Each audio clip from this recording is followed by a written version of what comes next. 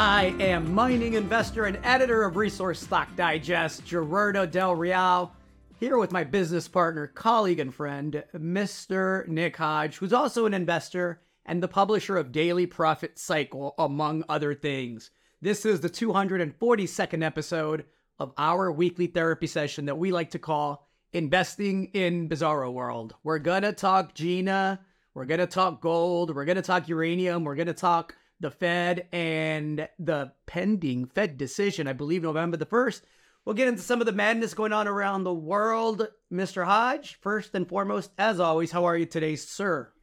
I'm doing very well, Gerardo. We got our first snow in the Pacific Northwest this week. The temperatures have dropped commensurately with the broader indices. How are you, sir?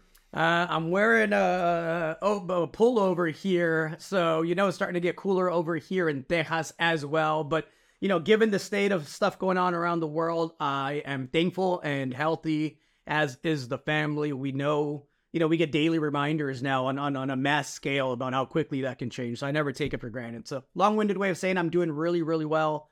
Obviously want to talk markets and want to talk oil and, all the games being played in the lithium space, which are really interesting to me. But yeah, I'd be remiss to not touch on two things.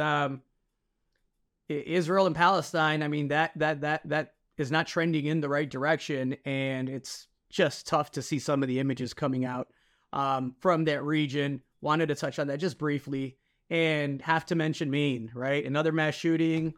Guy walks in with an assault. Guy walks in with an assault rifle. There's 100 people in there. He kills 18 at last count. He injures over 20. People that are just fucking bowling, man. Just enjoying an evening, maybe having a beer. Maybe they're in a bowling league. Maybe they're teaching their kid to bowl. And again, I am a fierce defender of the Second Amendment. And I absolutely believe in it. But I'm also a fierce believer that the way that we own weapons in this country is moronic. It's stupid.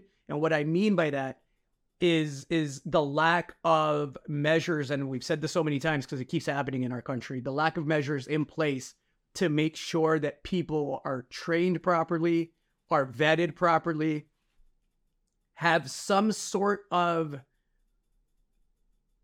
defense mechanism for, these mass shootings that continue to happen. Is that going to solve everything? No. But the way we treat mental health illnesses in this country, the lack of background checks in a lot of places, which is basic, the lack of emphasis on really tracing, not just weapons, but ammunition. And look, this guy's still on the run. The family is encouraging him to turn himself in. There's red flags. There's always red flags after the fact, right? That everybody noticed and now wants to talk about. But again, I don't have the solution. I'm not smart enough. It's above my pay grade. I just know we're doing the bare minimum. And in a lot of places, our politicians are doing the opposite of making responsible, safe gun ownership a possibility. They're making it to where you can be reckless and impulsive and violent and have domestic violence in your background and have abuse cases in your background. And, oftentimes I don't even have a background check right now on you to purchase any weapon. So should be at least as tough as getting a driver's license, but who am I, right? Just Gerardo Del Real outside of Austin, Texas, looking at the madness and just heartbreaking.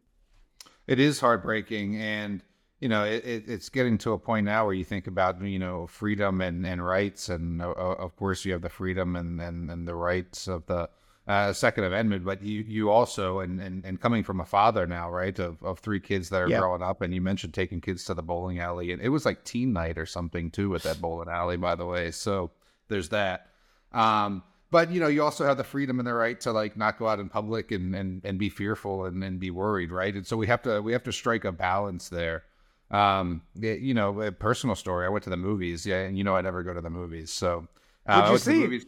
For Killers of the Flower Moon. Ooh, how is it? I'm dying to see it. No pun intended. It's long. 3.5 hours, but it's good. And we went because my wife and I had both read the book recently. And so it was worth going to check out. And it was good, but I packed heat, and I haven't really carried my firearm in a while. Like, I don't generally take it when I go out, but given the the location, right, of a theater, that where the exits are and having your back to the wall, and then what, previous theater shootings, I thought before I went on a date with my wife to slip my firearm into Absolutely.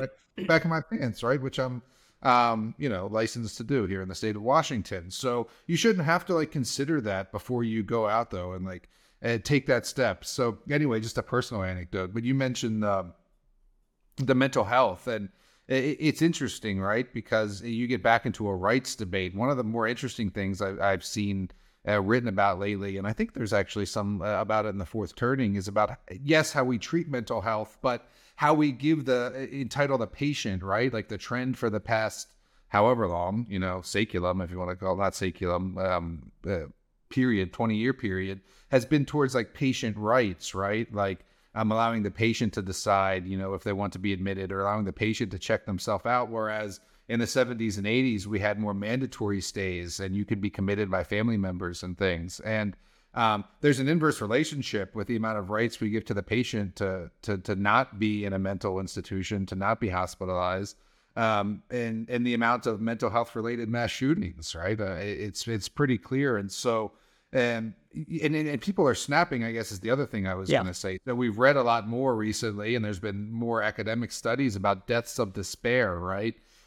Deaths of despair are, span the gamut, suicides, suicide murders, et cetera, for different reasons: alcoholism, financial wealth disparity, substance abuse, opioids, et cetera. But the point here is there's all these myriad stressors, and more people are taking their lives and dying earlier, not just taking their lives, but, dying of heart disease, or, dying of whatever it is. It's in some cases because they can't afford treatment. And this has led to just more stress on everyone, but, certainly a generation that has, already lived through, and this is really getting into generational stuff, increasing wars. We just talked about the Middle East, for example, financial recessions, the global financial recessions in 2008, the wiping out of savings and housing. And so anyway, all this compounds into stressors. And I was thinking about the pilot, this week who had seemingly had a mental breakdown and shut off the engines in the Alaska Airlines flight. So, whether you walk into a bowling alley with an AR, or whether you're riding in the jump seat of an Embraer, I think it was a 175, and decide to kill both the engines with 80 people on board. I think there's some of the same stressors involved and some of the same mental states involved, and definitely worth spending some time both there and on the gun laws, red flag laws, I think, particularly as they relate to mental health and times of crisis.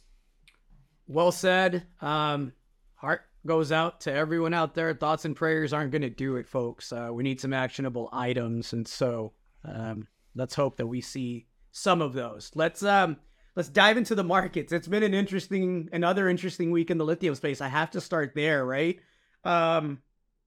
Gina Reinhart, she's got deep pockets. She doesn't like people coming in her backyard and trying to scoop up assets.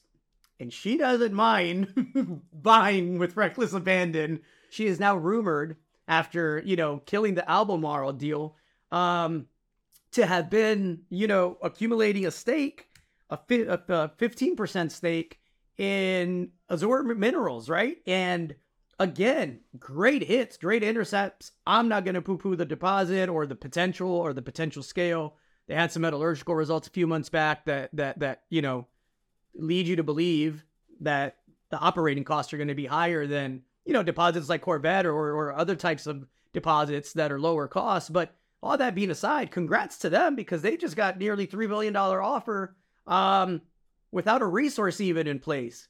And so I didn't understand the end game. I reached out to a couple of folks down under, and their response was pretty unanimous to me. It was that they believe the end game is she doesn't want people in her backyard buying up Australian assets. And, the rumor is that she's got a 5% stake in Patriot. Again, kudos to the team over there for getting the $3 billion offer. Gina's now stepped in and apparently, again, wants a seat at the table, and wants a pretty big seat at the table. And it's going to be interesting to see if that $3 billion offer is consummated, or, if she comes in again and takes another one off the board, all of that, however it plays out, I have no skin in the game. I don't own any shares of the company, but it bodes really, really well for large scale, very low cost projects like Corvette that have the potential to be, once in a lifetime type deposit. So yeah, interesting to me. Any end game thoughts that I might be missing other than the nationalist angle of don't fucking touch our assets? Seems like an expensive hobby. It seems like an expensive hobby. Indeed. Interesting to watch. I suspect we're going to see some more of this, but I will say this for our friends down under. They've been protecting their border well as it relates to who's going to control the nation's resource richness. Yeah, I mean, what are your wider thoughts on the lithium space of late? I guess I was reading a report from Allchem saying their recent sales price was about $25,000 a ton of lithium carbonate. I was talking to a gentleman who's got a fund out of New York this week who's been investing. They're invested in MineHub and are keen on Q2, and he was wondering. I think what everyone wonders is, I see all these lithium companies coming. I see all these new projects. He was like, are we at a point where we need to start worrying about oversupply? And I know I've asked you this before, and I'm pretty sure I know the answer that, discoveries aren't mines, and, having a drill hole in a pegmatite doesn't mean that, that whole ore body is mineralized, et cetera. But, what are your thoughts? I always defer to the smarter people in the room. In this case, the Joe Lowrys of the world, the Simon Moores of Benchmark Research. They do phenomenal work. And look, the consensus across the board, whether you're listening to earnings calls, from the major producers, or you're listening to analysts where literally that's all they do, right? I dabble in copper, I dabble in gold, I dabble in, lithium, all sorts of things. But the consensus amongst the experts that are really crunching the numbers is there's going to be a shortage, not an oversupply, for the reasons you stated. There simply aren't the amount of quality discoveries that can be permitted and built within the next 5 to 10 years to supply the market with the projected growth. Now, could the projected growth slow? Sure.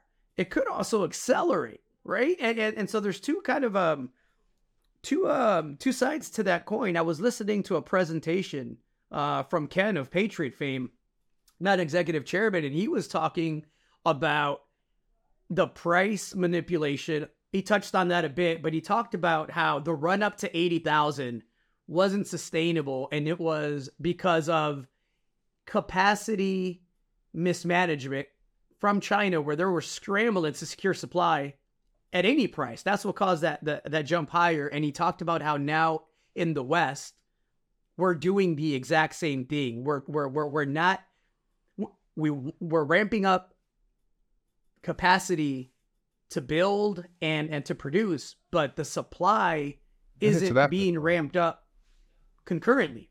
And he said he absolutely expects prices to once again resume that volatile, up and down chart that goes that way, the way we want it to go, in the not too distant future. He thinks the softness is seasonal. The softness was healthy, but he absolutely sees, a near and midterm future where lithium prices will be volatile, but they're going to be volatile to the upside, and we're likely at or near a bottom.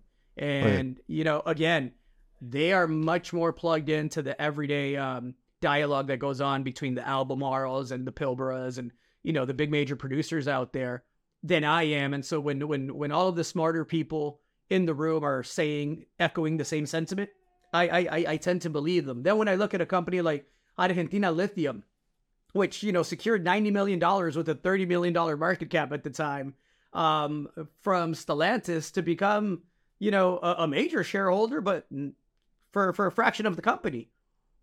The reasoning for that deal was, again, explained to me really clearly by the CEO, Nico. He said, it's security of supply, not price, that's important to the companies and the groups that we're talking to right now. Stellantis wants to know its business model is viable over the next 5 to 10 years. And if that means giving us, 3 times our market cap at the time for a 20% stake and a seat at the table for supply, then that's what it takes. And so all of that bodes really, really well for patient speculators in the lithium space. And look, that doesn't mean we can't have softness again for the next couple of months. That's very, very possible. We have tax loss selling in the market.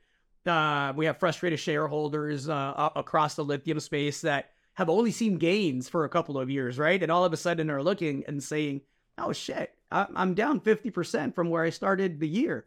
You have companies like Patriot. People forget, I pulled up a 1-year chart. Patriot's 52-week low. We're like, I think 75 or 80% higher than that, right? Despite the recent pullback. And look, I haven't been pleased with the share price pullback, though again, the execution's been phenomenal and eventually it'll catch up. And, the more pieces that you take off the table, the better it is for Patriot. So I don't worry about my lithium investments. As you know, I've been writing, bigger checks in multiple private lithium companies. I really like James Bay. Can't not mention, Q2. Its drills are turning. We should have an update there soon. So there's a lot to like. The James Bay region is what I really, really like because of all the capital that's coming in. Because I think there's going to be expedited permitting that happens because of the capital that's coming in. And again, all of that bodes well for the checks that we're writing. Does that mean that, Patriot goes to 20 or 30 tomorrow? No, because I thought it should have been there 6-7 months ago, frankly. But, don't confuse share price for value, folks. Know what you own and own what you know is what I like to encourage everyone to do.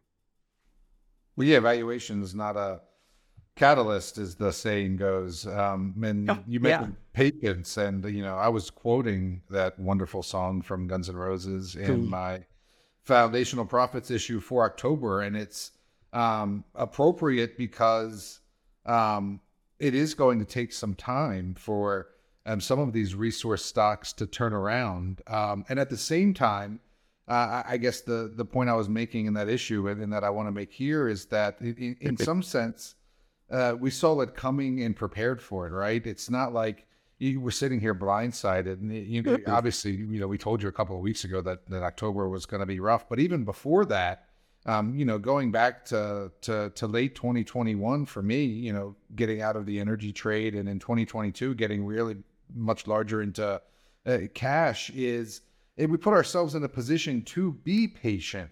Mm-hmm. It's not like we have to chase down or to average down. We're sitting in a lot of cash that we can be patient, and that's what I wanted to say is, you're here in October, getting close to November, with significant weakness in the resource market. The TSXV has only been this cheap in 2008, and the real weakness in the 2015 2016 resource market. And so you're getting into tax loss now, and it feels better to have cash than to not have cash, and just to be sitting watching your stocks go down.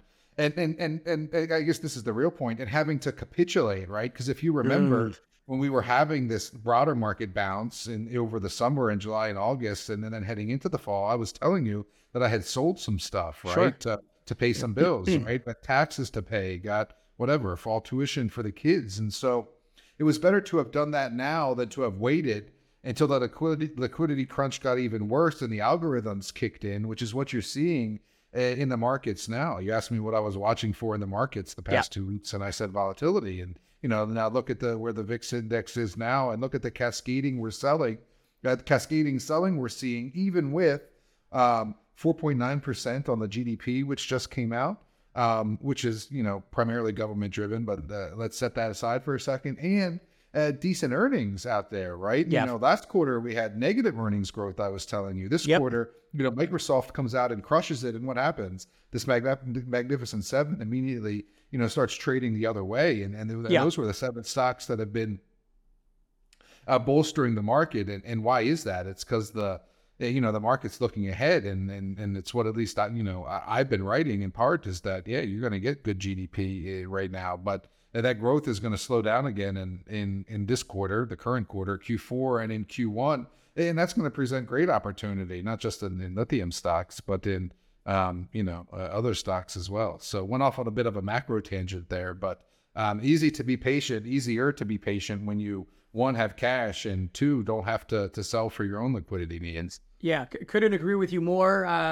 Just circling back and coming full circle on Patriot, again, the 52-week low, just to be accurate, is 485 Canadian. The stock's sitting at 1037, folks. So I understand if you bought at 15 because you started buying at 15, you're not happy that it's at 10. I wouldn't be either. I'm not happy that it's at 10. I bought at 16 cents with a 25-cent warrant and then double down on that on the 34-cent financing. So, I don't say that to brag. I say that to say being early is what allows us oftentimes to get in a position where if a stock pulls back 50%, like Patriot has many times over, you can afford to sit on that and say, okay, I know what I own. I know the trend. Company's cashed up. It's executing. Just wait for this to pass. And so I think we're at a bottom in the lithium spot price. The real lithium spot price, what producers are selling it for. And I think it's brighter days ahead. And again, for Miss Gina, curious to see where she deploys that checkbook next. And look, it happens quick, folks. The other side to the lithium equities coin is you could wake up and have your company, pitched an offer at 100% premium, right? The offer for reserve was a 55% premium, I believe, to the 10-day moving average. This in a down market. So, do you want to be on the sidelines when that happens and miss that? I personally don't, but everybody's got to make their own decisions. Again, my losses are my losses, not yours. And my gains are my gains, not yours too. So it's we all got to be big boys and girls and know why we're writing the checks and know why we're selling stuff and be accountable for those decisions. Mm-hmm. We have a gold market. Let's pivot really quick into that. Gold's back at the 1980 level. Technically, it looks good. I want to ask the chartist, Nick, to look at his crystal ball and tell us what the technical levels are. I mean, it's interesting, man, because these rates and this dollar is so strong, and even with the short-term rates at 5% now, any weakness in those rates, even though they're overall strong, is fanning gold. So, and at the same time, you mentioned a Fed meeting we got coming up here in November, which, I think he's going to punt. As we were talking about recently, the market went ahead and raised rates for him. Yeah. Him being Jerome Powell. So, I don't think he's got a raise here in November. We'll wait and see how this, fourth quarter GDP shapes up and then what we look like heading into the new year. But I think he takes his foot off the gas and, we just stay higher for longer. I told you last week that, what was needed for gold to go to all-time highs was just for gold to go to all-time highs. But that, I expected a consolidation north of 1900 before that happened. And you're starting to get that now. It's actually held up better than I thought it was going to. I thought it was going to consolidate down closer to, the 1910, 1915 level, but you're getting some sideways action in the 1970s here. And I think that's still because you've got the risk off geopolitical sentiment trade still on, right? We had said that the response from Israel was a bit delayed, right? We at least I'll talk in terms of and I think the market thought there was going to be a ground invasion sooner, and that was delayed a little bit, and that allowed oil to pull back a little bit. But just in the past couple of days, we've seen more airstrikes from Israel, a preparation and an announcement of a ground invasion, and I think that's what's allowing gold and to a certain extent Bitcoin to remain higher. So gold looks good. Worthy of buying on pullbacks here. What does a pullback look like at this point? Right now, like in the next week, a pullback looks like 1955 or something like that. And yeah, you've got to allocate. GLD has held up really well. The stocks have not been as strong. So, and I mean, pick your flavor. If you look at what did I see? Newmont, just digested Newcrest, for example, paid $17 billion for it, but only added $4 billion in market cap. You can't make that up on volume. You've got, other producers out there reporting reality, right? Like OceanaGold coming out, reporting higher costs and not a great quarter and just not being rewarded in the market because they're equities. The same way with lithium, right? The fundamental case can be really robust, but in the short term, equities are still equities, and the underlying commodity or metal is still the underlying commodity or metal. So, what am I trying to say? So even the big boys, I guess, is what I was saying, are not doing their thing yet. And then the little boys and girls,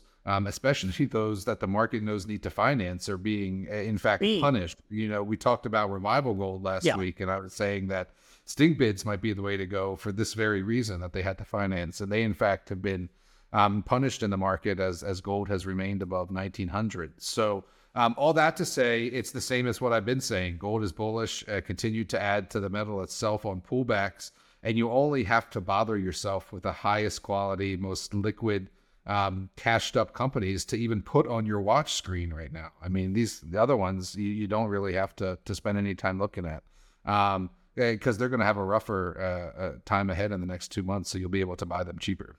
Agreed. We talked underlying commodities. Got to talk uranium. Hit a 16-year high, I believe, as high as 74.50 this past week, sitting at 73 right now. Worth noting before we get into the uranium dig, the dollar index. You touched on the strong dollar. Gold looks beautiful to me in light of a 107 U.S. dollar index, right? That's worth noting as well. I've insisted that, for gold to break out to new all-time highs, and I've been saying this, I think, since 2016.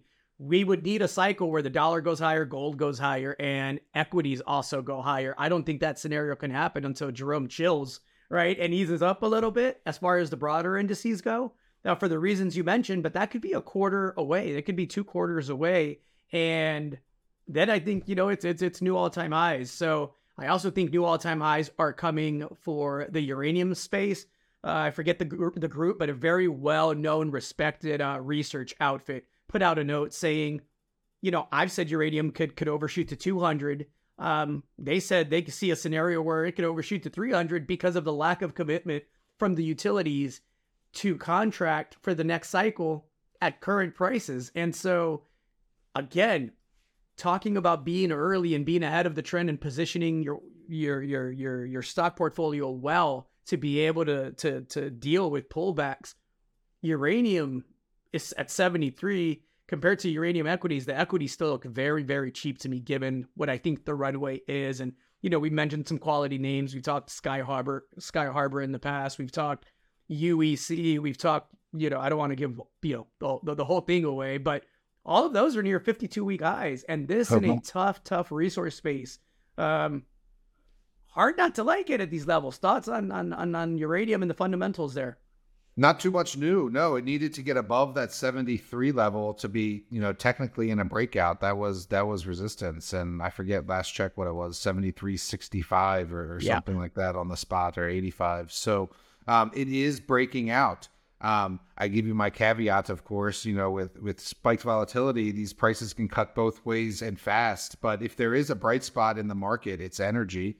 Including uranium, which I told you last week. Now the spot prices of the underlying commodity is technically breaking out. So and what was I going to say? I guess a couple of things. One, a freebie I'll give you is Can Alaska. It's not a company I talk about a lot, but it's one I watch out of the corner of my eye. And they just approved a spin out of their nickel assets, so you can get a freebie if you become a shareholder here soon. I think they're trying to approve it by the end of the month, but it got a shareholder approval. So you'll get a share of their nickel company when they spin it out. And, that company is not one I own shares of, but it is one I watch, and it's sort of like a Sky Harbor-ish type, Canadian land bank deal. So anyway, a freebie one for your radar. And then one that ate shit this week is NuScale. That's a technical term, folks. Which isn't a uranium company, but it got swept up into the sphere of the whole nuclear realm because it's a small modular reactor company. So this is the company whose ticker was SMR for small modular reactor, and they were the first company to win approval of their design, their small nuclear reactor design. But there was a short report issued on them about them and one of their supposed clients, basically saying that the client was bullshit and was never going to be able to pay for the reactors that they had ordered or were planning to order. And so this is a stock that in August last year was over $14. And this is a stock today that trades at $3.50. So it was a $6 stock earlier this month, and people are just, completely abandoning it. So I had taken a flyer just to force myself to pay attention, and will likely get rid of that flyer here soon. I was thankful that I never recommended it, had done some research on it, and never pulled the trigger. And sometimes, your gut tells you not to recommend something for a reason. And in this case, with NewScale, whether or not these allegations are true, I don't know. But I do know that the only price that matters is the last one. In this case, the last price is down significantly from its recent highs. So if Google, if you want to learn more, if you're interested in that company, Google NewScale short report or whatever. It makes for interesting reading, and also makes for continued education, right? What am I trying to say? This is a new space, right? This is a new type of technology. There's no established leaders, and so we talk often about black box technologies and why they can be risky and why we don't invest in them for the large part, whether that's some new exploration technique or some sort of extraction technology. There's technology and adoption risks. And anyway, seeing that here with NewScale and the nuclear side of the market. So just thought it was worth mentioning, I guess. Absolutely. Also worth mentioning, Bitcoin, a breakout, 35,000. Our in-house expert, Mr. Chris Curl, has been calling for this breakout months and months ago. To subscribers, just launched, and we talked about it last week, the $1 Million Crypto Club, Mr. Curl's baby there. Thoughts on Bitcoin, the crypto space, and the $1 Million Crypto Club?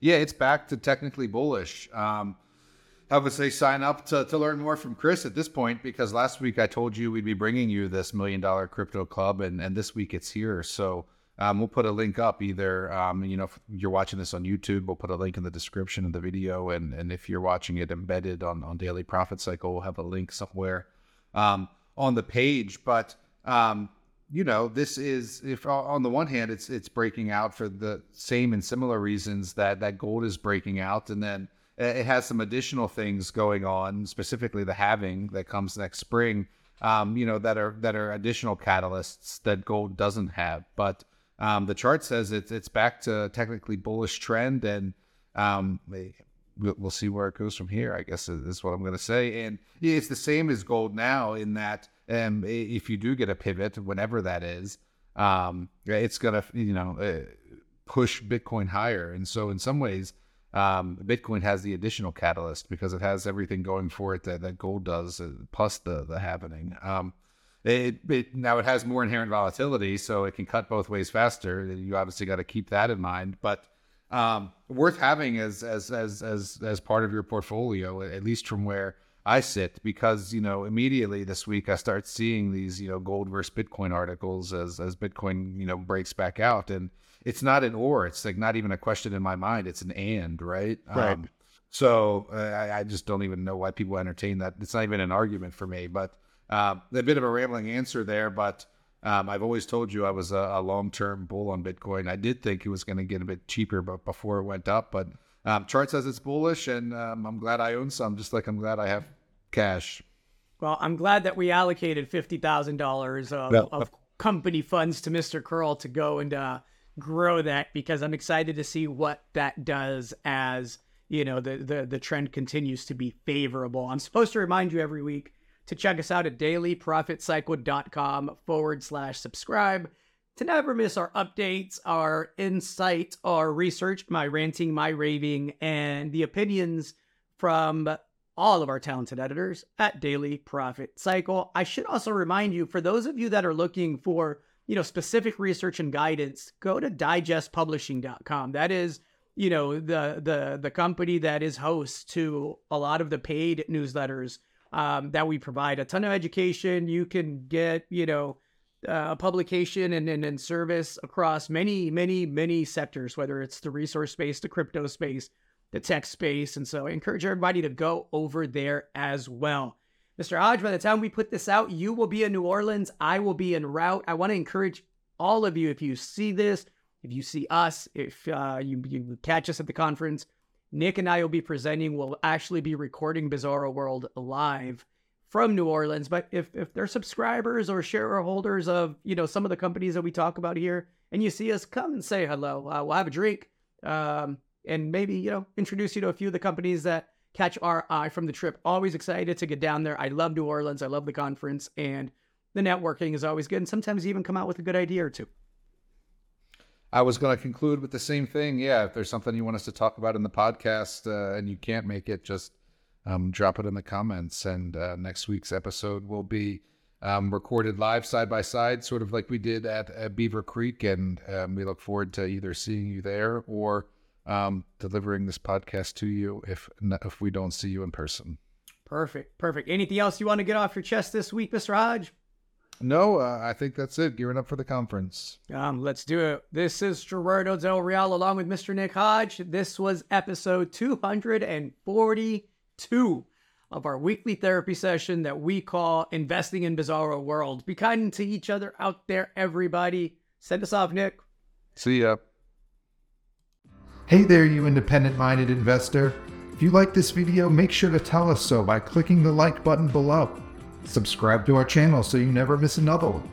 And share it with everyone you know on social media. You can also click the link in the description below to check out more information-packed videos just like this one. Thanks for watching.